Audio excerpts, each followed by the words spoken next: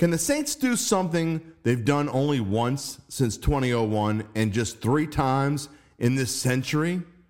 Well, what is that, Jim Derry? What is it, you ask? Well, you're going to have to listen to Datitude to find out, because we have 2 episodes jammed into one in this special holiday podcast, Holiday Datitude podcast, coming up next.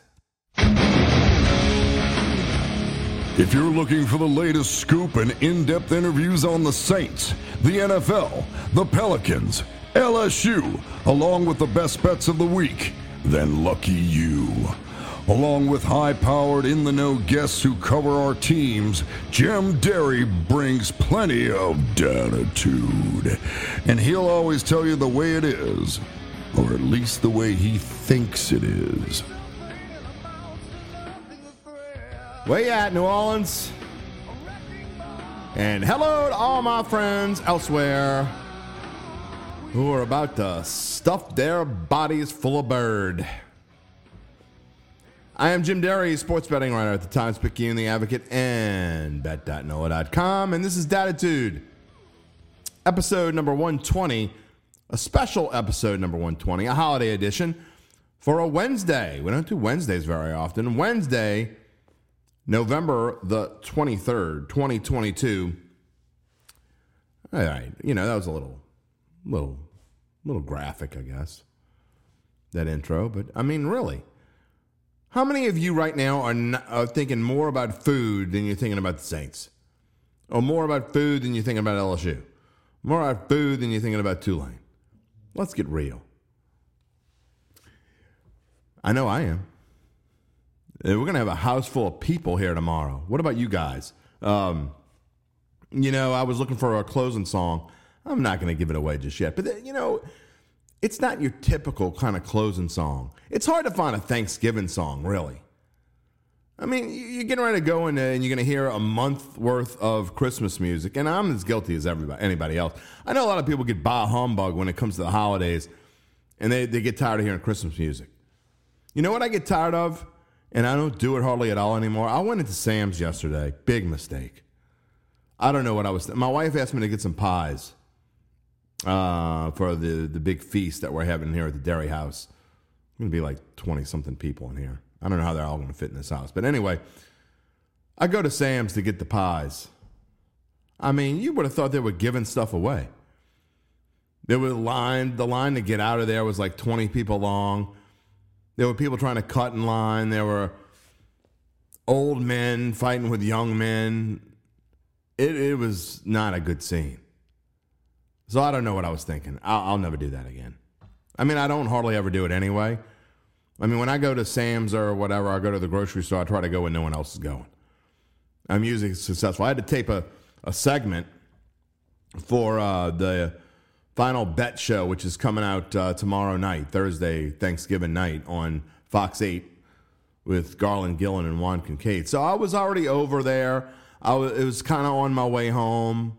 I'm like, I'll just stop here. It won't be that bad. It's Tuesday, not Wednesday. Not Black Friday. Oh, my goodness, no. And I can't imagine the person that had to bake all those pies. It was insane. And that was just pies. I mean, people going to the grocery store and everything, God bless you. Some people thrive in that stuff. Some people love that stuff. Not me. I don't, I mean, you have to really like people. I mean, do we all really like people? I mean, you could say what you want. Sometimes I could just do without people, but it is what it is. All right, let's move on to football. It's enough talk about all that. Although we really are looking forward to Thanksgiving. I am ready for a little break. Hence why this show is on Wednesday and not Friday. So we're going to do Thursday and Friday show all in one. And to be honest, I think we're leaning towards doing that anyway. I think we're going to start doing that soon. I think the Thursday and Friday shows are going to be combined. I think we're going to go to 2 Datitudes a week very soon. Let's see how the Saints do this week. Because we won't be able to talk about LSU. There won't be any college football. So I think we're going to go to 2 shows a week starting pretty soon. But not just yet. Not just yet. I know the Saints are playing. After this week, they don't play again until the following Monday. December the 5th, they play in Tampa. So we'll see how that goes. Saints 49ers this weekend, LSU, Texas A&M, Tulane and Cincinnati on Friday. We don't get to talk a whole bunch about Tulane, and I'm sorry about that. I just kind of got lost in the shuffle. Not to take anything away from the Green Wave. We don't talk about the Pelicans either, by the way, and they have they played. I know it was against scrubs, but the Pels played really well against Golden State on Monday. I think it was a 45-point victory. That's insane. Again, I don't care if you're playing against scrubs or not. You beat the defending champs. I don't care if it's their second team or what team it is. 45 points. And you did it without Zion. Of course, they do a lot without Zion these days. Tulane, they are they're definitely playing for a chance to host the American Athletic Conference Championship game.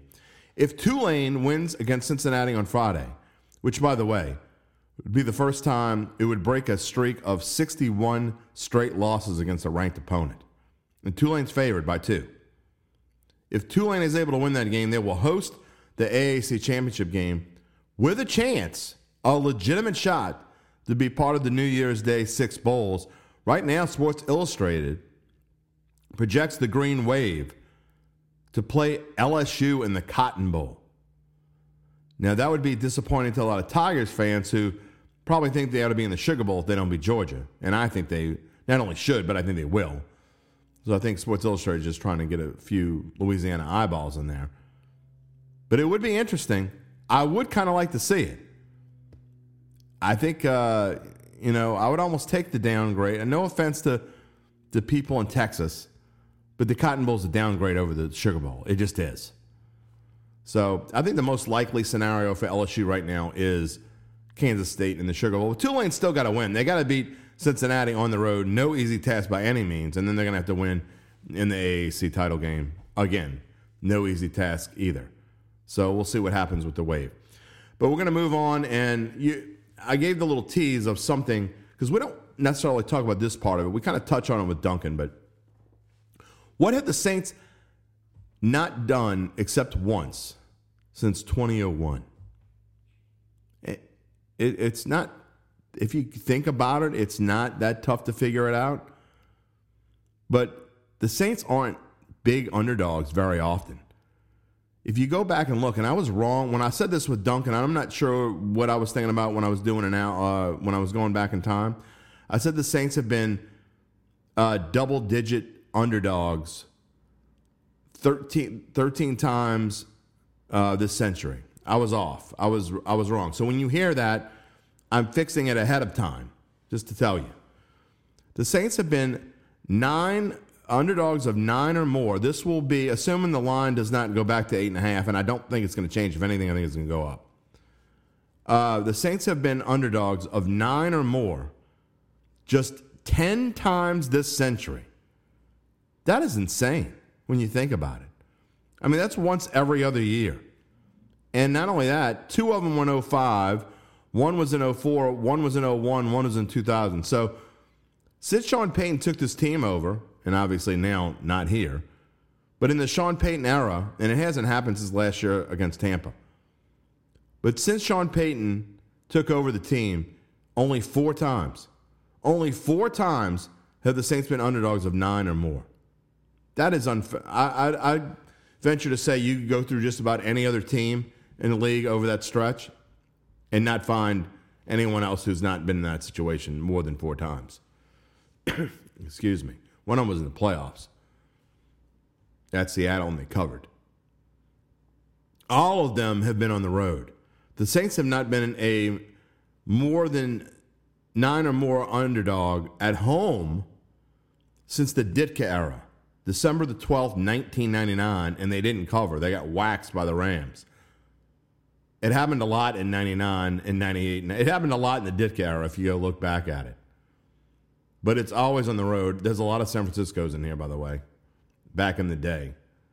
Not so many now. But they haven't been an underdog of 9 or more against San Francisco since the Ditka era. 1999 was the last time.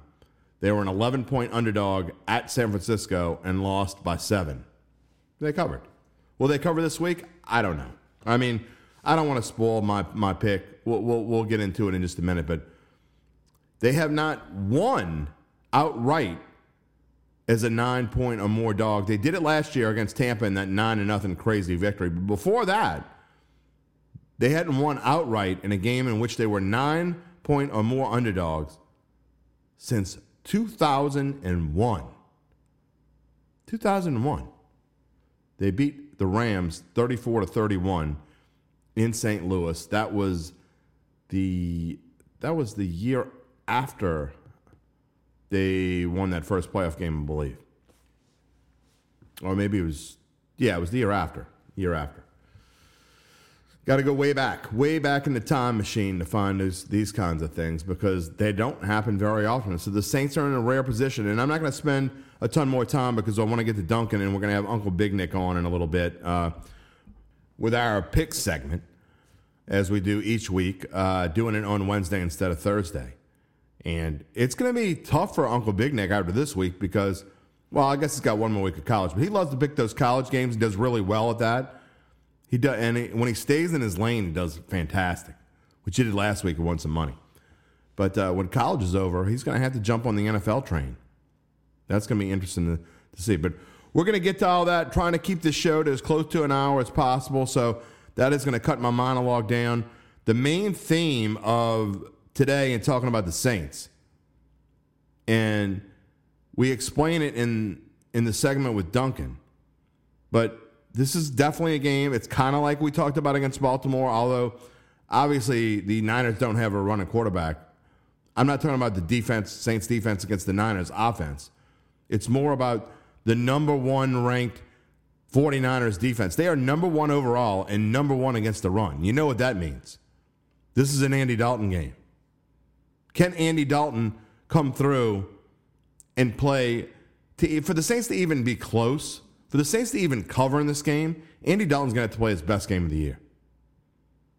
Now, I know a lot of the Dalton peeps and the anti-Jameis peeps were climbing out of the woodwork like cockroaches. They were just coming out everywhere Sunday, showing me stats of what Andy Dalton did against the lowly Rams.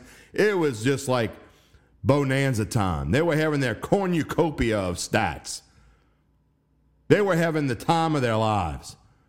See, I told you how good Andy Dalton was. I told you.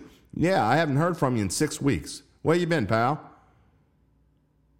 If he does it this week, I'll eat crow. I'm not going to wait 6 weeks. I'm not going to climb into the crevices or crevasses or whatever the hell you want to call them. I'm not going to climb in there into the dark. I'm going to stay in the light. If Andy Dalton plays well this week and even kind of gives the Saints a chance, then I'm going to give him credit. And I'll say, I don't think you were right overall, but you're certainly right the past 2 weeks. If that's what happens. If what I suspect is going to happen happens, oh, well, then you might not want to listen to the show Monday if you're one of those people. Frankly, I know I've already lost some of those people. It is what it is. I'm going to tell it the way that it is, whether I think. I can tell you right now, if I believe in something and I think it needs to be said, and I know it's going to piss off half my listeners, I'm still going to say it. You don't have to listen, but I'm going to say it because it's who I am. It's what this show is. Well, you figured that out by now. If you've listened to 100 of the 120 episodes, you know that. If you've listened to 40 of the 120 episodes, you know that by now. And we thank you for listening. And, turkey's in the mail. All right, let's get to Jeff Duncan and preview. And again, I tell you ahead of time, we spend probably 90% of our time talking Saints. We do touch on LSU and A&M, and then we get to our Saints prediction. At the end, here it is. And Dunk, what's going on this morning? I know you're flying out to Santa Clara. You're not going to spend your Thanksgiving over there, are you? No, I'm actually going to be here. I was planning to spend Thanksgiving out there in the Bay Area, but now I'll be here moving early Friday morning. So okay, well, good for you. Yeah, it'd be good to get here. Although it's been warmer in San Francisco than it has been here for the past week. It's crazy. I mean, the weather here is nuts, and obviously, you start when you get to be our age, you start feeling it a little bit more. So to feel it in November, I don't know. It's crazy. It'll be an interesting game out there. All right, let's get right to it. Saints Niners, Dunk. We're not going to give our predictions. That's the last thing we do on our show each week, so we're not going to give it too much away. I think you'll probably figure out as we go along here, but not a really good matchup for the Saints. Dunk, you're talking about the number one defense in the NFL, number one overall defense, number one in rushing defense. So I think a lot's going to be on Andy Dalton's shoulders this weekend. That's a perfect way to kind of get into this game. I think it's a bad matchup in a lot of ways. The Saints are a run-first team. That's really their bread and butter. And no one's been able to run the ball on this 49ers front. And that's going to force Dalton and that passing attack to make hay. And that seems fraught with peril with the offensive line issues. Now, we'll know a lot more, JD, later today and the days ahead with the availability of some of the offensive linemen. I think Andres Peat will probably be back. I mean, he was an emergency player last week, but he was fully dressed for the game. So I would think that would be promising for his chances to play, and that will help a lot because they're going to need everybody up front with Nick Bosa, and they're talking about maybe Armstead coming back this week. That's just a really good defensive front, well coached, and the Saints are going to have their hands full. Welcome in. Comments and questions this morning in the Live Attitude Podcast. If you are watching on Facebook or YouTube, you can leave your comments or questions right there in the section. If you're watching on Twitter, you're going to have to not email me. You can email me at jderry@theadvocate.com if you like. I have my email up, but it's probably easier to tweet at me at Jim Derry Jr. on Twitter. At Jeff_Duncan is Duncan's address. But it's Dunk, it's just a time where this, we talk about the matchups. It's not just the matchups. It's the fact that, we've seen one good week from this offense. Does that mean they can continue to do that sort of thing? Yeah, that's a good point. I mean, we've been here before, right? After the Raiders game, and then things fell off pretty quickly. They're going to have to play very clean. I thought that was one of the real promising signs of the Rams game was very few penalties, very few mistakes, few mental errors on both sides of the ball. It's going to take that kind of performance. They cannot shoot themselves in the foot against the Niners. I mean, the one thing about the Niners defense, as good as it is, as sound as it is, they don't force a lot of turnovers either. So that's good for the Saints. They cannot afford that going here. And, they're going to have to somehow generate some points in other ways, I think, either field position battle, get into a short game. I think the blueprint might be what the Chargers did a couple weeks ago when they went to San Francisco or Santa Clara and played them all the way down to the fourth quarter. They still lost, but they were in the game, actually leading a lot of the game. And it was almost like a old basketball philosophy where you shorten the game, keep the ball away. I think the Saints are going to have to do that to be in this one. If they are in this one, obviously they're going to have to rely on their defense. And we've seen the defense at times play really well, but at other times just kind of not show up. Especially, last week was a perfect, I know they were playing the Rams and they didn't need Cam Jordan and all those things, but, I thought the defense played outstanding last week. And I know it was against a banged up Matthew Stafford and then a backup quarterback, so you can't put too much stock into it. But just the way they were playing and the chemistry and, getting excited about the game and being there, it was since the Raiders game, I hadn't seen that. And really only a few times all year. I could not agree more. I mean, you can tell early on, like almost the first series, whether the defense is going to be into it or not. And you could see right away when they got that first stop. I think it was Paulson Adebo made a big play up and down. And you could see the energy and enthusiasm. That's what it's going to take. I don't know where it's been. It's kind of come and gone this season. But the Saints have to play at a high level. Now, I'd heard earlier this week, and again, we'll know more today, but I heard some positive news about Marshawn Lattimore too. Now, I don't know if it's going to manifest itself in him getting on the field, but I have heard some positive things about him. That would be huge. Well, it's too late to put him on IR anyway. So right. What worries me if I'm a Saints fan in this game is just the amount of offensive weaponry the 49ers have now. I mean, they are stacked. They attack you in so many different ways offensively, and their offensive line's been very good at protecting Garoppolo, which is kind of the key. If you can get after him, move him around, he can make mistakes, but they've been so solid up front, he's been able to perform at a very high level. And all he does is get the ball out in space to these incredible athletes. They have Deebo Samuel. Now they have Christian McCaffrey, Elijah Mitchell, running back from Louisiana, who they're very, very high on. We know about George Kittle. The Saints have seen George Kittle, what he can do. And Brandon Ayuk has come on. I mean, they have a weaponry that the Saints have proven to struggle against, and that is getting the ball to guys in open space, and can the Saints come up and tackle them. And they didn't do that against the Steelers, 14 missed tackles, and I guarantee you that's what Kyle Shanahan sees on tape and is going to attack the Saints that way. Take a look at the graphic here with the spread on it. It's not often that you see. It's been a while, except maybe I'd have to go look back and see. I've got the historical information on that. Okay, the Saints are 9-point underdogs. I would imagine that they were probably at 9 or more against Miami last year when they were going into the game with Ian Book. But other than that, I don't know. I mean, you'll have to tell me. I have not done my research. 2 times they've been picked. Go ahead. Yeah, the only 2 times in the Peyton Breeze era was last year in Tampa, which they won the game outright. I think they were like 11-point underdogs in that game. And then if you remember, back in 2015, the Saints, of course, were pretty bad. And they played Carolina with Cam Newton when they were 15-1, and they were about, I think, 9.5 or 10-point underdogs. That's the only times in the entire last 17 years that they've been this big underdog. Except, well, let me look at an asterisk here. They've had 2 times at the week 17. Right, those don't count. Resting starters, I don't count those.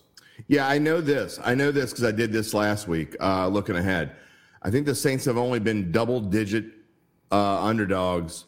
I think it's 13 times since in this century. Wow. So 13 times in this century, and I think that like 4 of them were in 2005. Yeah. When they had all the Katrina issues. So, I mean, you think about that. It's kind of amazing. It's way less than 1 a year. I mean, it's rare that the Saints are this big of an underdog. And the money line, this has grown, by the way. The Saints were plus 300. Yeah, I didn't even notice this, but the Saints were plus, I think, 300 or 310 when I went to bed, which was really early this morning. And now they're plus 345. So they haven't upped the line, but they've upped the money line, which means Vegas gives the Saints almost no shot to win this game. Yeah, I know. I noticed that as well. And it's just a tough matchup for the Saints because of some of the things we talked about. We've seen them struggle mightily when they played very physical teams, which is surprising because that's always been the MO from this team. But the Ravens, the Steelers, and the 49ers are built that way in the trenches. And they do some stuff that's always given the Saints problems. They do a lot of, misdirection, kind of cross field movement, things where they get their playmakers moving in space and get a lot of yards after catch. That's always given the Saints a lot of problems. So it's a big week for the defense, like you said. How do the Saints look? I don't get Pete Carmichael. Okay, I know I've been all over him, but last week, again, I get it's the Rams. I'm not just talking about who they played. The game plan was completely different last week. Completely balanced. I thought it was wonderfully called. I thought he did a great job of mixing in Taysom. That's how many times you should see Taysom Hill in a game, in my opinion. I know Andy Dalton doesn't like it. Too bad. You have got to involve Taysom Hill in the game. You've got to let him throw a couple to keep the defense off balance. Something's going on with Kamara. I don't know if it's his trial. He's not playing very well. I get the O-line is banged up, but Taysom's still doing his thing. Something's not right with Kamara. But at the same time, you still got to try to run the ball. They did that last week. They got the nice balance, the nice mix. I get that you're probably not going to be able to run the ball against San Francisco, Dunk, but you're still going to have to try to run the ball. And I think they got to try with Taysom Hill. I mean, the one thing I agree the quarterback gives you in that package is it gives you a numbers advantage. That's why Sean Payton, if you heard his comments this past week, he made a great point. I mean, Taysom Hill is much more effective when he's lined up at quarterback than he is at tight end because it gives you a numbers advantage. That's the whole point of having the quarterback run. And we saw that last week when they tried to run Kamara just out of traditional runs. Didn't work very well. Rams are pretty good up front, and they struggled to run. But when they got Hill in there, things opened up because that numbers game, and he was able to actually to get the ball to Kamara a few times for nice games when he's at quarterback. So I think that's kind of the secret sauce going forward for this team. But part of the problem, and Pete Carmichael's talked about this, and I don't know if it's just a convenient excuse or not, but part of the problem is they've been falling behind. And when they fall behind, they don't lean on the run as much. And, Dennis Allen talked about that on his coach's show this week. They were able to play with the lead. And when they're able to do that, obviously everything opens up. Yeah, but their idea of falling behind is what, 13-10? They completely abandoned the run against Pittsburgh. They didn't trail by more than 3 until middle of the fourth quarter. So don't hand me that garbage. I mean, you could try to sugarcoat it any way you want, to spin it any kind of way you want, just like everybody can in politics. This isn't politics; it's football. We could see stats and we could see numbers. And if you weren't trailing by that much to abandon the run, and they do that often. It's not just that game. I mean, I get the Arizona game; you had to throw it 47 times or whatever. That game, you did have to throw it. You did what you had to do, but for the most part, when they're trailing, they're not trailing by a whole bunch. They're never really out of games. Right. But so to abandon the run, it's just crazy. Charles Broome, it didn't look good when the Cincinnati moved the ball up and down the field pretty much at will against Pittsburgh's defense a week later. I have to say that. There's no doubt about that. Charles Broome, kind of on what we were saying. In fact, he typed it in as we were talking about it. Good to see the Saints being more creative on offense in their use of Taysom Hill. Probably a lost season, so may as well do some experimenting. If nothing else, Taysom provides high entertainment value, and his obvious enthusiasm for the game is great to watch. You know, if this comment would have come through, I don't know, 4 or 5 weeks ago, I would have said, no way, no how. But you know what? At this point, I'm not opposed to seeing kind of a mix. See Taysom even in there even more. I don't think Taysom, first of all, I know he's never going to be a starting quarterback in this league. He's 32 years old. You don't become a starting quarterback in the NFL at 32. You just don't. And I think that the role that they use him in, when they use him properly, is fantastic because teams don't, even the good teams, they don't really know how to defend in the long run is going to do damage. But at this point of the year, I kind of agree. Make it entertaining. And if you find a way to get yourself back in it, if you win one of these next 2 games against either San Francisco or Tampa Bay and really do get yourself in it, who knows? I mean, why not see more Taysom? Well, they got to win one of these next 2 games. I mean, 100%. They have to. Get to 9 losses and think you're going to pull it out. But I do agree with you. I thought he was more creative offensively. Look, even one of the plays that didn't work. Remember the pass that Taysom threw in the corner of the end zone to Jarvis Landry. He couldn't get his hand on the seams of the ball, and that caused a little bit of a timing delay for him to get the ball out. But that was the exact play the Ravens used with Lamar Jackson to score on against the Saints, almost the exact same spot on the field. So I thought a nice little theft of intellectual property by Pete Carmichael to steal that exact play. And it was there. It just the timing got off. But those are the kind of things we haven't seen enough of. I want to see a couple more jet sweeps with Rashid Shaheed, like that worked, and we haven't seen it really at all. It's just some of these things to kind of keep defenses off balance, even if there's a little misdirection. We don't see a ton of misdirection with the Saints. They're pretty much straightforward. We're coming at you, and you're going to see a lot of misdirection this week in Kyle Shanahan. And speaking of that, I get that, you're trying to distance yourself from Sean Payton to some extent and put your own stamp. But some of the things that worked, hey, let's get him in there. And you talk about Rashid Shaheed. I think that's one of the things. That's like the Devery Henderson play, right? I mean, get him in there and use that Devery Henderson play. Sometimes Sean used it a little bit too much and forced it into a game at times because it's on the call sheet. But it should be on the call sheet. We need to see it more and see if it can work. Going back to the matchups before we move on and talk about LSU, again, we're going to have our predictions on Saints 49ers at the end of the show. We are going to end by 9:50 no matter where we are. So I'm just letting you know. So we have 11 minutes left in the show. Still have to get to LSU. Took a little Tulane, a little Pels. But real quick, we talked about the offense, Dong. The Frisco defense against the Saints, the Frisco offense against the Saints defense, pretty similar. Now, this rushing offensive number, ranked 12th, is a little bit skewed because they've had Christian McCaffrey now for 4 weeks. He obviously feels completely comfortable. I did some research. Christian McCaffrey in his last 4 games against the Saints, obviously 3 all with the Panthers, 483 yards and 4 touchdowns. So obviously Christian McCaffrey, like he does to a lot of teams, has done damage against the Saints. You're going to have to key on him. Yeah, and Elijah Mitchell as well. They're a much better running team than those stats reflect. They didn't run the ball that much in Mexico City on Monday night against the Cardinals. I know Troy Aikman on the broadcast kept saying he thought they were going to run the ball more. But if you notice what they do, it kind of reminds me of those old juggernaut Saints teams. Yeah. Like 2011 teams. They get the lead with the passing game, and in the second half, they just start wearing people out with the running game. That's kind of what they did to Arizona. They started running in the second half, get that defense worn down, and they're very capable of that. I saw a stat the other day, I think it was yesterday, their offensive line, with I think 4 of their starting 5 offensive linemen haven't given up a sack all year. Trent Williams, Neckler. So this is going to be a tough matchup in a lot of ways. Trent Williams is the best left tackle in football, in my opinion. Yeah, he's a monster. You can't. You're just not going to get past him. Which, before we move on, LSU, real quick, are we going to see Trevor Penning this week? No, I'd be surprised if he gets back. I don't even know if he's in football shape yet. Might be another week or so. I think they have to take him off by a certain amount of time, right? Right. Yeah, I think Cam Jordan's got a chance to play, which will be big.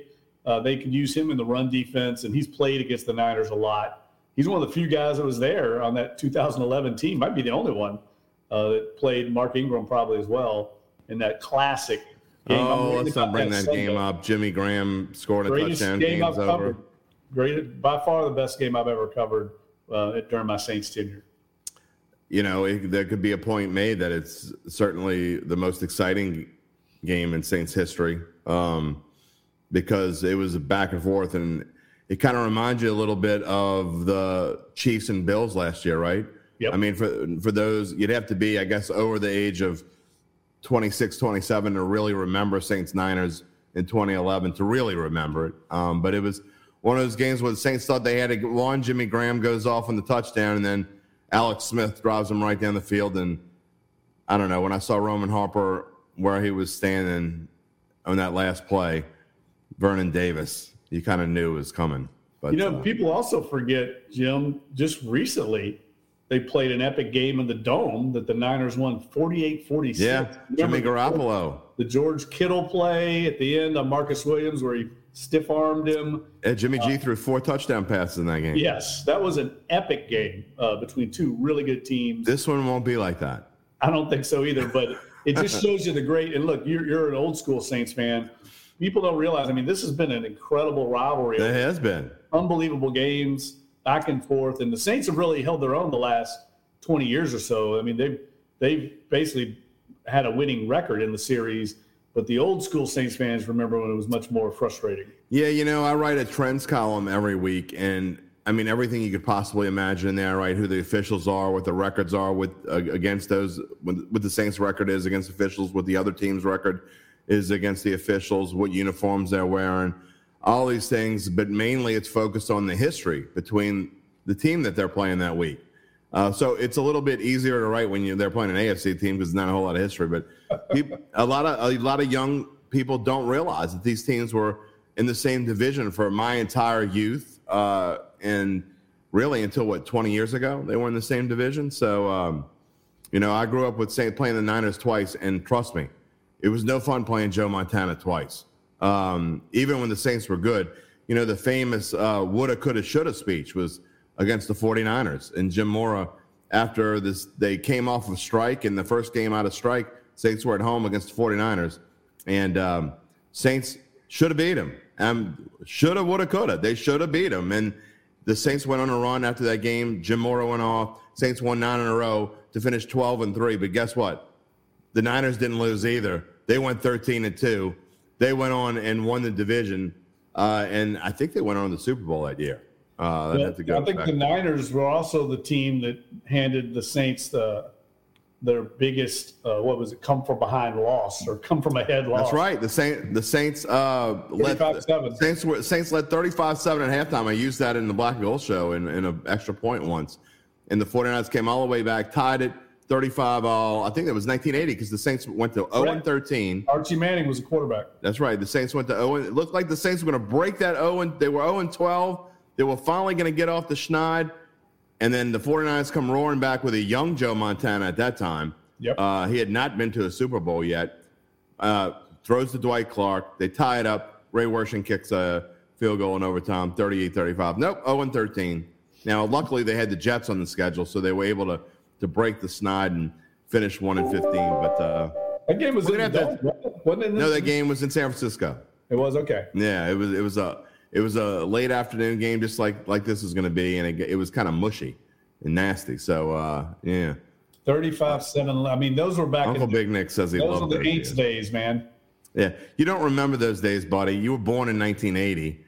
This game was in 1980, so you were like in a crib somewhere. Don't hand me that crap. All right, we've got to move on, and we've only got about 5 or 6 minutes to talk about. I do want to talk about if I can get my mouse to work correctly here. Talk about the LSU Tigers real quickly. Texas A&M Dunk. We talk about spots where LSU kind of trap spots. This is another one, but LSU keeps winning those trap games. Credit to Brian Kelly and his staff. Yes. They have this team with the right mindset. Like we said the last 2 weeks, tough games, but you could see early on that LSU was dialed in, and they may not cover the spread at Arkansas, but they were going to win the game. And that's really hard to do in college football with young kids, 18, 19-year-olds. They're prone to having their heads in the cloud. And I think this team is really focused right now. I think they've got a lot of momentum in the program. I think they're confident on both sides of the ball with what they're doing, and it shows in how they're playing. I think they win the game, but I'm not sure spread-wise. What's the spread? 9. I don't know if I would want to lay those, but Yeah. I definitely think LSU takes care of business. There's just too much at stake. I agree wholeheartedly. I'm not going to touch the spread with a stick, but I cannot see LSU blowing a chance to get in, at least in the SEC title game. They're going to get in the SEC title game regardless. They're in. But what I'm saying is I can't imagine that they're going to blow a chance to get into the SEC title chance game with a chance at the college football playoffs, which is something that I don't think anyone could have even dreamed of after the loss to Tennessee. It's amazing that the progression of this team from week one and losing to Florida State the way they lost to Florida State to improvement, getting your keisters kicked against Tennessee, and then becoming one of the 5 best teams in the country. Well, I think if you'd asked before the season if LSU could make the SEC championship game, people would have laughed. Oh, right? I think if you would have asked them if they could make a New Year's Day bowl, they would have laughed at you. Right. So, yeah, this has been this has been probably the best college football season we've had here since I've been in New Orleans. I came here in 2000. But the fact that Tulane is playing for something and LSU, both of them top 20 teams, I mean, it's been a remarkable season, and they both came out of nowhere. Tulane was picked 7th in the American Athletic Conference to start the season, and LSU was picked 5th in the SEC West. So and you could have got them at 28-1 to win the SEC West. Wow, 28-1, and they clinched 3 weeks, but 3 weeks left in the season. Yeah, it's amazing. It's a remarkable year. Uncle Big Nick, before we move on, Uncle Big Nick's got a question about LSU. He wants to know, do we give them any shot against Georgia? He thinks they will be competitive. I'll get your opinion first. Yeah, I agree. I think they will be competitive. I think they got a lot more to play for in that game than Georgia does, even though Georgia can't afford to lose. Georgia's shown just last week that they can kind of get in these games like Kentucky and just kind of, I don't want to say sleepwalk, but they get the game at hand and they just kind of cruise. But I can't see them beating Georgia. I just think there's too many factors that favor Georgia in that game. Their quarterback's really good. I think he's very underrated. And their defense will give LSU a lot of problems. I can't see them giving up any running game to LSU in that matchup. I hope I'm wrong, Dunk, but I think they get destroyed. I think that, and when I say destroyed, I mean by three or more touchdowns. I think it's like the spread. Destroyed. The spread is minus 15 or 16 at the moment. I think Georgia covers. I think multiple reasons. As good as Brian Kelly can do, I don't think that this offensive line, which has played much better as the season's going along, can handle Georgia's front. I think that Jaden Daniels is going to have a really tough time trying to find holes against this Georgia defense. And I think Georgia is super motivated because Stetson Bennett and a few other Georgia Bulldogs remember the butt kicking they got by LSU in the 2019 SEC championship game. Trust me, they have not forgotten that, and they're talking about it this week and next week. I don't like LSU's chances. However, that being said, I think that even being in this game is a huge stepping stone, and whatever bowl game they get, I personally think they're going to go to the Sugar Bowl. I think it's going to be LSU Kansas State Sugar Bowl, and I think that and they could beat Kansas State. Tulane beat them. I'm no offense, Tulane fans, but Tulane beat Kansas State. I think LSU can beat Kansas State. So if LSU were to lose in the SEC championship, no matter how much, and then go to the Sugar Bowl and win the Sugar Bowl and finish 11-3, I think that would be an amazing accomplishment and a great stepping stone to the future for the LSU Tigers. Because I think you're going to see almost all these guys coming back next year. Well, I think we'll know early on in the SEC championship game just by watching Georgia's body language, how they're attacking that game, whether it's good. Because if they do come to make a statement, it could get ugly. I agree with you there. Agree wholeheartedly. All right, we're not going to have time to talk about the Pelicans because we've got to wrap up the show, and we're going to wrap up the show with our Saints 49ers pick. If you got a pick, now's the time to leave it in the comment section. You got about 2-3 minutes to do so. Saints are 9-point underdogs. We don't say that very often. 9-point underdogs against the 49ers. What you got? I don't think it's going to be a good outcome. I think everything comes down to the 49ers in this game. If they are ready to play, if they're healthy, coming off this short week down in Mexico City, coming back home, but if they come out with good intentions, I think it's a bad matchup. I think they win pretty handily in this game. The Saints will have their A game. Now I don't know if it's good enough, but I would take the 49ers in something like a 27-13 victory or something. I can't see the Saints. Did you do a copy off my NFL picks column? I think that's the exact score that I had. Serious? I think it is. I don't see the Saints moving the ball consistently against this defense, and things tend to go awry when the Saints play a really good defense. They tend to make mistakes, costly turnovers, and that leads to easy points. This thing could snowball the other way pretty easily. You know how I know this is probably going to be a bad one for the Saints? Our Saints regulars are nowhere to be found this morning. Jerry and a bunch of other people are all with their hoodats and good morning and Saints are going to win and blah, blah, blah. None of them are here. So they probably all watched the game Monday night and were like, wow, this is the team we lost to, and the 49ers are annihilating them in front of our eyes. That was probably pretty sobering for Saints fans. We know you're here, Uncle Big Nick. You're only here because you know that the 49ers have a huge upper hand. Look, I mean, this is not going to be pretty. If I'm wrong, great. I hope I'm wrong. I say it whenever I pick against the Saints, I tell you I hope I'm wrong. But as Dunk said, and basically what we're talking about the entire show, you're putting this game on Andy Dalton's shoulders. There's no other way this is going to happen. If Andy Dalton plays really well, which I seriously doubt, then the Saints have a chance. If the Saints defense comes out and just stomps the run, which I seriously doubt, the Saints are going to have a chance. But both of those things have to happen. And it's nothing that bad against the Saints. I'm just saying that to me, the 49ers are a team that can win the Super Bowl. I agree. I wrote my column this week saying that. Now's the time to get on the Niners.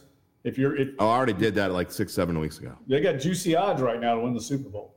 Yeah, and I got them at I forget what it was to even better when you got them. Yeah, I got them to win the division. I got them to win more than 10 wins, which is still a little dicey, and I got them to win the Super Bowl, and I got them to win the NFC. So I just think they're the best team in the NFC. I know the Eagles have one loss, but I still think the 49ers have 4.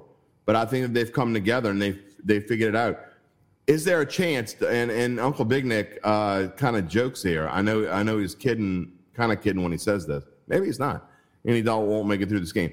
If they're down like 17-0 and Andy Dalton's been stinking it up, like I think is going to happen, you think there's any chance they go to Jameis in this game? No. I don't either. I guess if you got I don't either. Yeah, I think they pretty much said, and look, it validated last week the way Dalton played against a really bad football team. By the way, all the Andy Dalton people came out of the woodwork. They're going to climb right back in those cracks this week, by the way. That's true. And look, the Rams looked like a team. I remember a great quote from Terrell Owens back in 2002 when the Saints, if you remember that, they lost their last 4 games of the year. They had a chance to get into the playoffs, and they lost to all these bad teams. And I'll never forget it. They played the Niners in the last game of the year at the Superdome. They got beat 38-0. I think they were only like 2.5-point underdogs in that game. I remember Brian Alley Walsh coming to me going, man, what's wrong with the line on this game? We know the Saints are going to get beat. And Terrell Owens after the game said, looked like some of those boys on the other sideline had their bags packed for Mexico or something like that.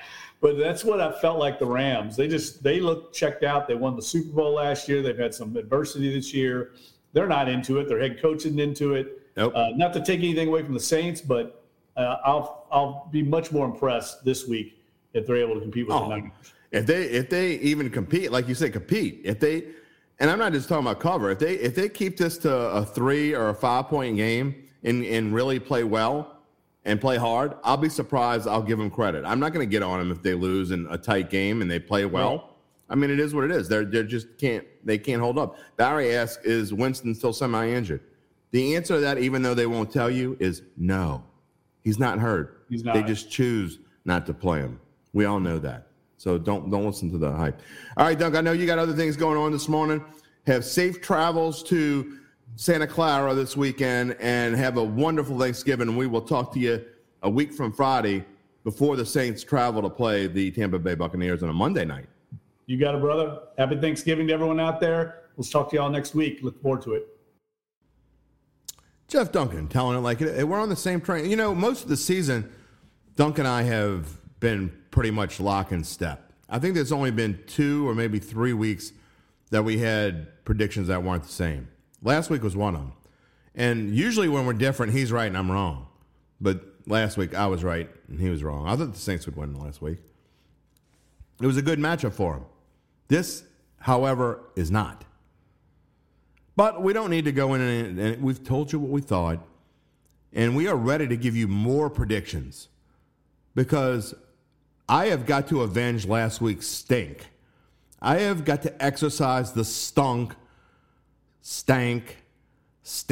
It's got to get off my body. Because I've been having nothing but winning weeks and winning everybody money. Well, I didn't win anybody anything, including myself last week. Ooh, that was bad.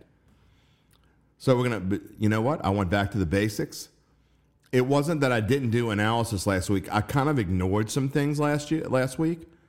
And it's kind of interesting that when I went into my best bets and my thought process for this week, there were like 3 games that I took out of my best bets and changed when I dove into the analysis. I'm like, I can't pick this team because A. Can't pick this team because B. And I kind of mentioned one of them right at the get-go here with Uncle Big Nick. And I think that it's important. And I'd kind of forgotten what I was doing. It's easy to do. Middle of the season, you get in the doldrums of the season. Not doldrums, but, you know, when you're this far into a season and every week kind of like runs into the next one, it's easy to kind of like let off the gas a little bit. It's kind of like when you win in 28-7 in the early part of the third quarter, the other team scores a touchdown, and you come back and just like run, or run, little flip pass, and you got a punt. And then they come back and kick a field goal, and you realize, oh, it's 28-17 now. Oh, we got to turn it back on. I think that's kind of where I was. So I went back to my basics. I went through everything with a fine-tooth comb, and I changed 3 of my best bets. And went back to my winning formula. And I think we're going to have a good week this week. There's only one way to find out. And here it is. Uncle Big Nick, can we make some picks today? Well, can we please?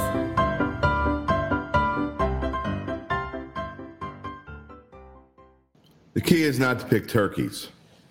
Can you do that?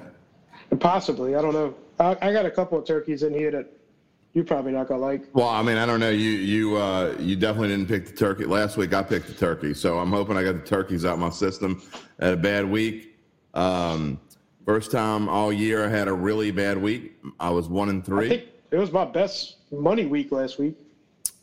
Well, I mean, you were just good overall. Yeah, we were 3-2 with a plus 82. I was 1-3 with a minus 81 for the season now. I'm 35-19 plus 206, which is still really good, but I don't like having that minus 81 in there. You are 26-28, minus 12. So that minus 110 week, you're wiping it off the board now. You're almost wiped it off completely. Yeah, it only took 8 weeks for me to do it, but it's getting there. Well, that's what happens when you have you can't have minus 110s. All right, we're going to get right into it because we're going to have a short show today with both us, and then we had Jeff Duncan on this morning, so trying to keep this compact. So we're not going to mess around. People want to eat their turkeys and whatever else they want to eat and get ready for Thanksgiving. And so we're going to jump right in. What is your first pick? It's an $11 pick. I'm taking the New York Giants +9 on Thanksgiving. I think Dallas is like 1-10 covering their last 11 Thanksgiving games. Dallas coming off of crushing Minnesota. New York Giants just lost to Detroit. How can anybody bet on the Giants right now? I just think it's too many points in a divisional game. Well, it's funny that you put that there because this was originally in my best bets when I went through and did it yesterday. Then I took it out because there was a trend that I didn't like and I didn't want to bet against. What's the trend? It's still in my picks. I still have the Giants to win, to cover rather.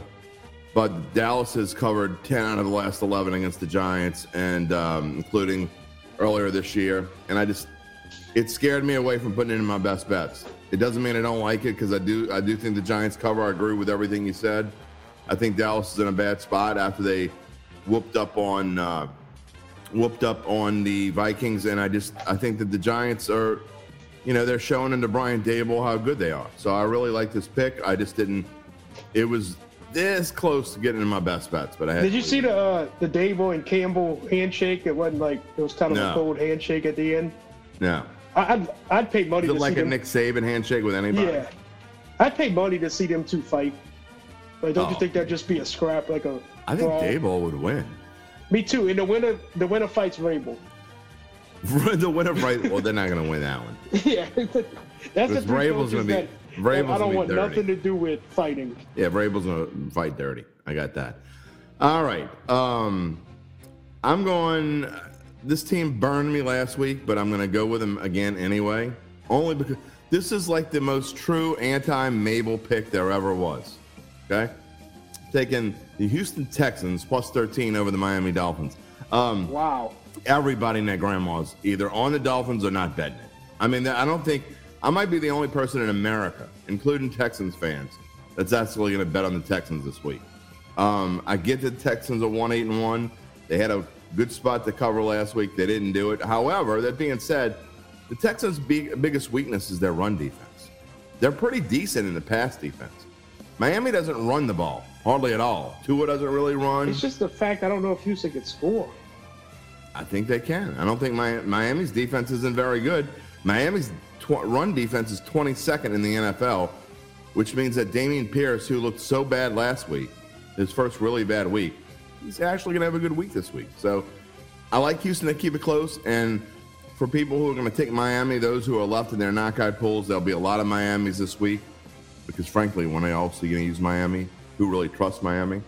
You like the under in it? I kind of like the under in this game. Yeah, I don't love it, though.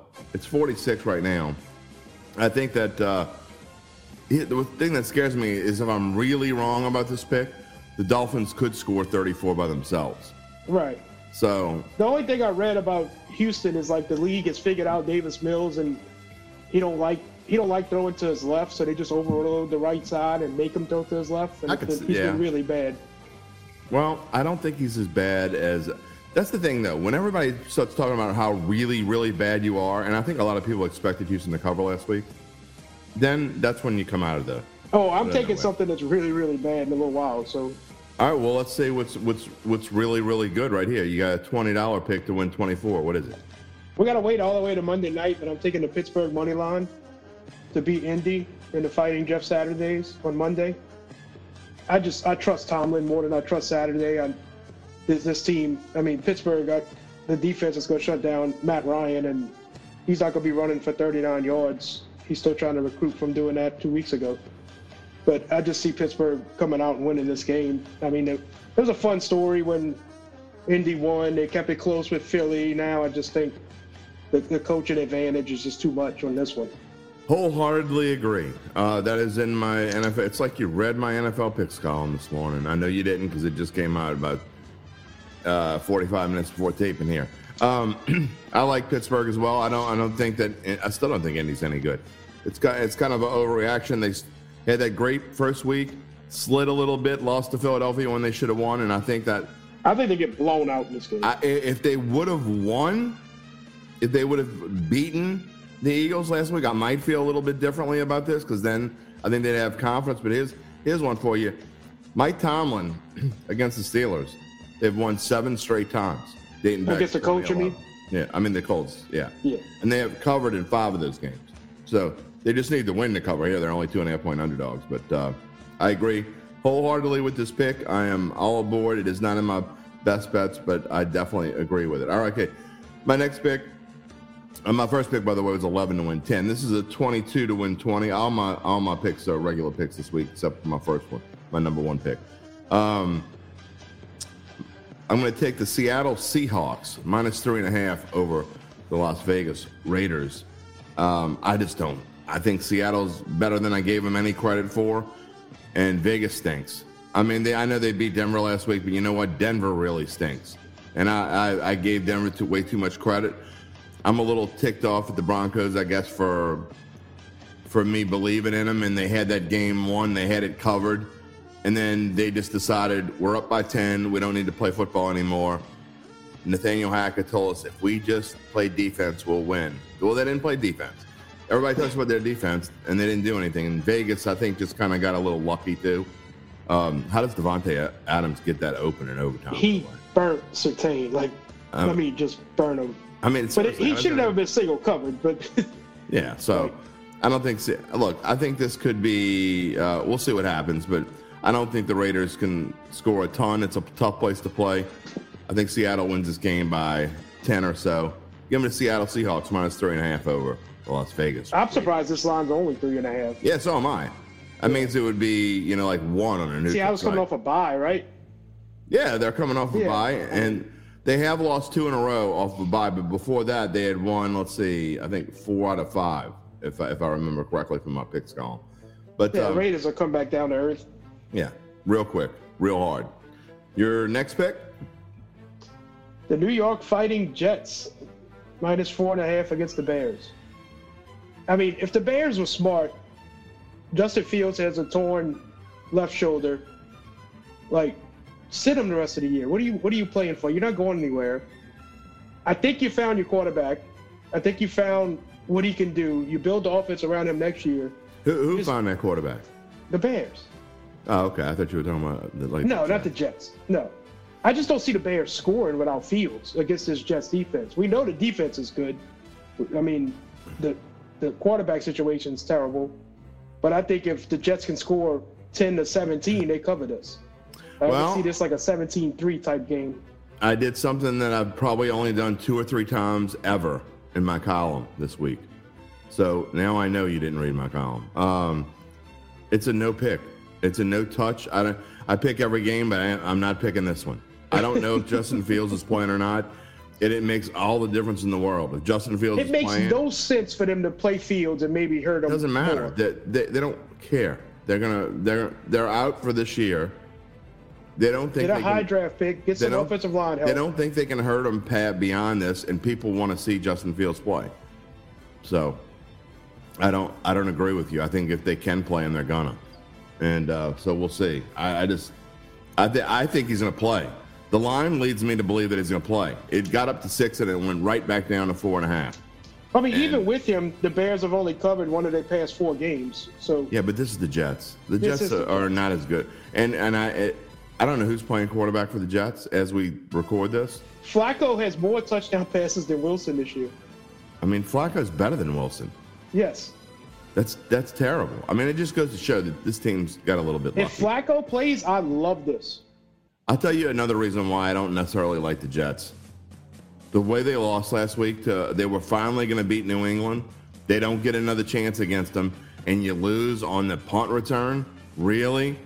That's going to only hurt you. That's a kind of screw you the rest of the year pick. Play. Excuse me. So I don't endorse that pick at all. I don't necessarily go against it. If Justin Fields doesn't play, the line's going to jump up to 6. If you think that the Bears cover at 6, then just wait it out. I wouldn't touch this right now with a stick. You have to wait and to see if Justin Fields playing or not. I think. I'm banking on him not I'm banking on him being smart enough to. I just think. Yeah, I'm giving him too much credit. Yeah, I think the people betting think that he is going to play, and they're usually right. So I don't think you can bet this. But hey, that being said, you were the one that won last week. I'm the one that didn't. So, all right, my next pick is a total. I haven't done a total in a little while because, frankly, this time of year, it's like every year. I start off super hot with my totals, and then I kind of go into a funk. I wanted to pick Cleveland so bad, plus 3.5, but I just couldn't do it. I just don't. I'm not 100% sure which Tom Brady we're going to get. However, that being said, the wind in Cleveland this weekend is going to be swirling. It's going to be like 20 miles an hour or worse, which means this is going to be a ground game. And if you're talking about a ground game, then I do like Cleveland, but I like the under more, under 43. And I would bet this now because when people start talking about the wind, and they're going to talk about it, when they start talking about the wind, this total's going to drop to like 41 or maybe even 40. So get your value on it today before it changes. But is there a 35 over under this week? I thought I seen. There is. Carolina. It's the first time since 2019. Carolina and Denver is over under 35. It happened twice in 2019. Besides that, it hadn't happened since 2012. An over under of 35. I know I threw you off, but when you said it could go to 39, I remember seeing. I did a lot of research on that, by the way, and jumping off topic like you said, but 6 straight times an over under of 35 or lower, the over is hit. But I still like the under in Cleveland. I mean, in Denver and Carolina. But this best bet, Tampa Bay, Cleveland, under 43. Again, this is going to drop. As soon as you hear this, you need to take it because it's going to be 41 or 40. Is Fournette still out? Or? I think he's going to play, but it doesn't matter. Cleveland's run defense isn't terrible, and it doesn't matter. Even when he's in there, they don't know how to run. Tampa Bay does not know how to run. No, they don't run. I just was asking. They're the 32nd. I like the under more if he's in there. Yeah, they're 32nd in the league running the football. So there you go. All right, your next pick is 24 to win 65. It's a double under parlay in college. This ought to be fun to cheer on. Georgia versus Georgia Tech under 49. Tennessee versus Vanderbilt under 66. Tennessee, I think, is done. Vandy is playing to go into a bowl game, so they might fight. But I can't see them. I can't see this game going over 66. I can't believe the line's that high. I know Tennessee lost Hooker. They lost all their hopes and dreams last week when South Carolina killed them. So I just think this is an under game. I don't see this being a shootout. And then Georgia's going in. Don't get nobody hurt. Just win. What are the numbers? What are the totals? Georgia's under 49. Tennessee's under 66. Yeah, well, I definitely like the Tennessee. Georgia ran the ball 43 times last week against Kentucky. They just trying to grind it out, use the defense. Nobody get hurt, and let's go to the championship game. Let me ask you this then. Why wouldn't you just take Georgia? What's the spread? I don't even know what the spread is. Okay. I think it's a lot though. I don't know. You're the college guru. That's one I won't play for sure. I hate playing college unders. I'm definitely not taking 2 under parlay. If they were playing in some bad weather or something, maybe. I take unders like probably 4 or 5 of them all year long, and to put 2 of them in one play would scare the bejesus out of me. So. Well, I'm feeling confident after last week. Yeah, 24 to 165. You won one of those last week. So, hey, why not? My next pick is going to be the Washington Commanders. Ooh, -4. over Atlanta? Over the Atlanta Falcons. I like Atlanta, too. What does Atlanta do best? They run the football. They're not going to run the football against Washington. They held Dameon Pierce 20 to 8 yards rushing last week. You can't run against Washington. And if Atlanta can't run the ball and becomes one-dimensional, puts the ball on Mariota's shoulders. And I think that the Falcons also are ready to begin their slide into Never Never Land. My favorite bet I hit last week, the team only threw one pass and it was incompleted. So, Well, that's college. Navy. It's not that unusual for Navy to throw one pass. So anyway, Washington -4 over Atlanta. By the way, all three of my middle picks are all $22 picks. I just don't, look, I'm finally going to believe in those Commanders. Ron Rivera got me last week and I'm not a Ron Rivera fan at all. I guess this time with the Panthers kind of soured me, but they asked him, they kept badgering him. Why are you starting Taylor Heineke over Carson Wentz? They kept badgering him. And finally he said, look, and they asked him a different way. They kept asking him different ways. And the last time, they finally shut up when he answered the question this way. He goes, well, what was the final determining factor over starting Taylor Heineke over Carson Wentz? And he said, winning. You don't have an answer to that. He didn't go Herm Edwards on him? No, he just said winning. I mean, you win with the why quarterback. bench a guy that's winning? Exactly. Which was really be kind of dumb, wouldn't it? So yeah, Taylor Heineke keeps starting until he loses. So there you go. And they keep winning, and 4 points is not that big of a spread against a team that, frankly, I don't think they're going to do anything offensively this week. Cordero Patterson is going to get shut down. So is it Young coming back this week too? Young is supposed to come back, but he's been supposed to come back for like 2 weeks now. Yeah. So we'll see if Chase Young actually comes back. All right, our top picks. You go first. I'm taking Clemson -14.5, 33 to win 30. See if you can. They play in South Carolina. I mean, South Carolina coming off that big win. You know, South Carolina ran out of fireworks from scoring so much. They didn't have enough. They stopped popping fireworks. See if you can follow me on this, okay? South Carolina beats Vanderbilt by 11. Then South Carolina loses to Florida by 30. Yeah. And Florida then loses to Vanderbilt by a touchdown. And South Carolina scores 63 against Tennessee. How does that make any sense? I don't know, because you lost me like after the first. You've been against Clemson all year. Now you're on their train. Yeah, it's just a letdown spot for South Carolina. Like, what are they playing for? I mean, you think these kids wasn't partying all week? Clemson's still playing. I hope they don't get in the playoff, but they still there. They still possibly could get there, but they would get killed in the playoff. But I mean, the Fighting Dabos, I think they come out and just show South Carolina. I mean, if Florida beat this team by 30, I could see Clemson killing them after this big win. If they wouldn't have beat Tennessee like they did, I wouldn't be picking it. Yeah, I don't know if I can pick. I personally am not going to bet on Clemson because I think they're a fraud. And Ungalele or whatever the hell his name is. Yeah, I don't think he's good at all. He's not very good. And Dabo is like stubborn. I think the backup's better. Every time they put him in, they do great. I agree. So, but their defense is really good. It's more of a bet against South Carolina than it is a bet on Clemson. I think I was taking anybody that South Carolina played this week. See, you talked me all year long and then not betting on Clemson, and so now I'm completely against Clemson because of what you've been saying. I mean, it didn't matter. If they played UMass this week, I was betting UMass, South Carolina. Okay. So. All right. Look, I had a bad one. I had a bad teaser last week because Minnesota, I don't know what I was thinking there, but we're going back to the teaser well. So for our number one pick, 36 to win 30. Tennessee plus 7.5. You can joke about me liking the Titans all you want, but they've covered. I love the Titans this week. They've covered 8 in a row. They were there, and I asked about. They covered 8 in a row. I mean, people can make fun of me. Oh, you love the Titans. I love the Titans because they keep winning me money. I keep betting on them every week, and they keep winning me money. So until they stop winning me money, I'm going to bet on the Tennessee Titans. 8 in a row. The fact that the Tennessee Titans went to overtime with Kansas City with Malik Willis as a quarterback. That's true. Exactly. It's like the fighting Mike Vrabels, baby. Yeah. I mean, he's just a good coach. And so anyway, you're going to give me 7.5 in a teaser. He makes these guys want to run through walls, and Derrick Henry can. So. Well, I know Jamar Chase is a good chance to come back, but how effective is he going to be? And Joe Burrow, let's just face it, when they get a decent pass rush against them, and they should have a decent one. He was sacked 10 times against them in the playoffs. They still won. Yeah, 1916 in overtime.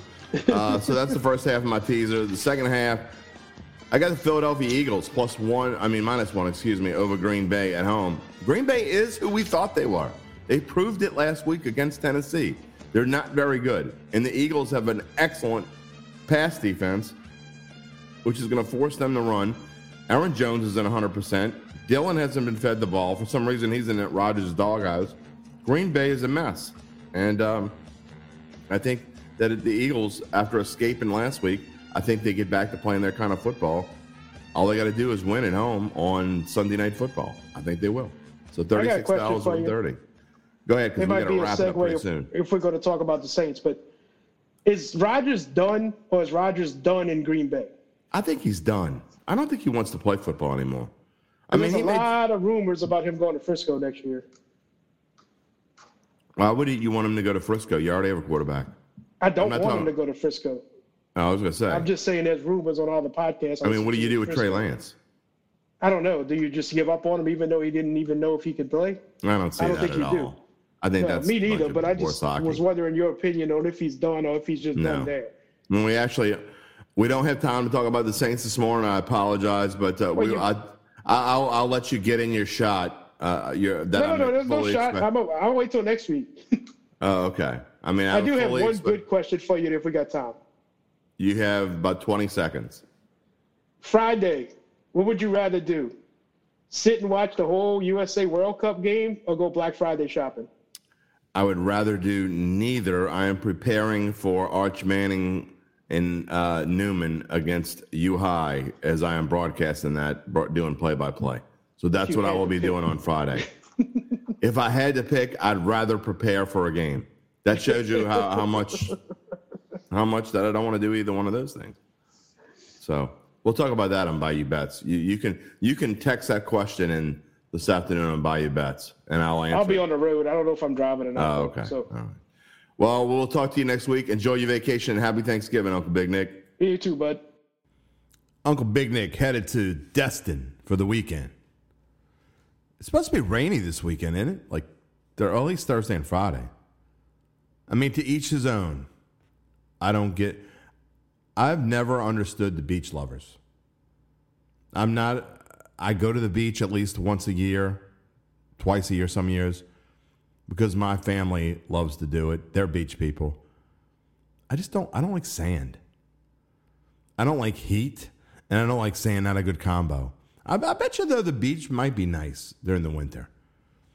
I still don't like sand. I'm not going to the beach. I like to look at the water, look at the ocean from afar, but I don't like to get out there in the sand. Never have, really. I guess when I was a kid, I appreciated it more. I don't know. But Thanksgiving? Beach? I just don't think beach when I think Thanksgiving. But what I do think of is coming up in just a minute with our closing song. Before we get there, look, we're at that weird time of the football season where college is ending up. It's almost depressing in a little bit. To me, the only depressing thing about Christmas, because I love Christmas, I always have. I talk about the beach and the holidays and not being a beach person. Where I am definitely a Christmas person. I love Christmas lights. I love the Christmas music. I get into it. I am festive. I'll wear the Santa hat. I'll put on the Santa suit. But there is one thing that is depressing about Christmas time. Football's almost over. So that does get to me a little bit. December, it's always in the back of your mind. You can't help. You don't take things for granted, and especially all the things that I've gone through in my professional life the last decade. I've learned to not take anything for granted. I've been blessed with some different things. And look, hey, speaking of which, Varsity Sports Now, on Friday, I will be broadcasting doing play-by-play for the Newman Greenies as they take on University High in what a lot of people hope isn't Arch Manning's last ever high school game, but it could be. And I'm going to be doing play-by-play alongside Gordy Rush, who is going to be the color analyst, and you probably know Gordy from working on the sideline of LSU games. He'll be with me on Friday night at Lupin Field. So where I'm going with all this, and everything I do is long-winded. You know this by now. But, So I've learned to not take things for granted, and I've done a pretty good job at it. The problem is in December, it is, football season's almost over. It is hard not to take weeks for granted, and you're looking ahead, and it's hard not to think about what's coming in January. In December, I think that's another reason why, for us football freaks, December flies by. It's not just Christmas, but you got the final real month of the football season. You got, all the college championship games, bowl games are starting, NFL. I mean, it's just crazy time. So we're going to try to have fun with it, but it is easy. I mean, you just try not to think of December, and you try to be happy with it. Sometimes not always easy to be happy. But that leads me to my final song, my closeout song. It's a little different than usual. But what do you think about when you think about Thanksgiving and Christmas? If you think back to your childhood, unless you're older than 70 or 75, I know what I think about. I think about it at Christmas. I even think about it at Halloween a little bit. But when I think about the fall, I think about watching Charlie Brown. And the intro song, Charlie Brown. Does that ever run through your head, or am I just a freak? Don't answer that. Don't answer that. All right, we know the answer. Okay, anyway. Look, when I think holidays, I just think Charlie Brown. I don't, maybe not just Charlie Brown. I just think holiday specials, Rudolph, maybe a little Heat Miser action. Now the kids, Polar Express to some extent, although I was long an adult when that came out. All the good stuff, but Charlie Brown sticks in my head more than the others. I think it's because maybe I see a lot of myself in Charlie Brown. I got dissed too. I still get dissed. Why are you laughing? Why are you laughing right now? You laughing at me? Anyway.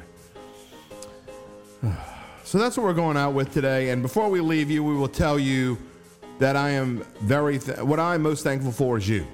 I couldn't do this show without you. I appreciate it. I've said it before. I'll say it again. Why you keep coming back to listen to me rant and ramble sometimes is beyond me, but you do. You keep coming back, and we are so appreciative of that. Hopefully we can do this show for a long time. I know you come back for Jeff Duncan and Uncle Big Nick and with the other guests we have, and you tune me down sometimes. It's okay. It's all right. I'll get by. I'll be okay. I won't cry. Maybe a little, but it is what it is. I kid. But it's Thanksgiving. I want you to go out and hug the ones you love. Give them all a little kiss. I want you to even hug Uncle Ralph. Even if he steals your favorite chair, he'll be gone soon enough. Even Uncle Ralph, give him a little hug. Give him that piece of pecan pie. Give him that last slice. Really, what's it going to hurt? Give him the last slice. I don't know. Just because I wouldn't give him the last slice doesn't mean you should. All right. Well, we are going to see you on Monday. We seriously hope you have just a wonderful weekend. And there's something special about Thanksgiving weekend. It's not just Thanksgiving Day, it's the whole weekend. That's when things change. And so we hope you enjoy with the ones you love. We will see you on Monday. We're going to go out as we always do with our favorite 5 words of the show. Peace and love, my friends.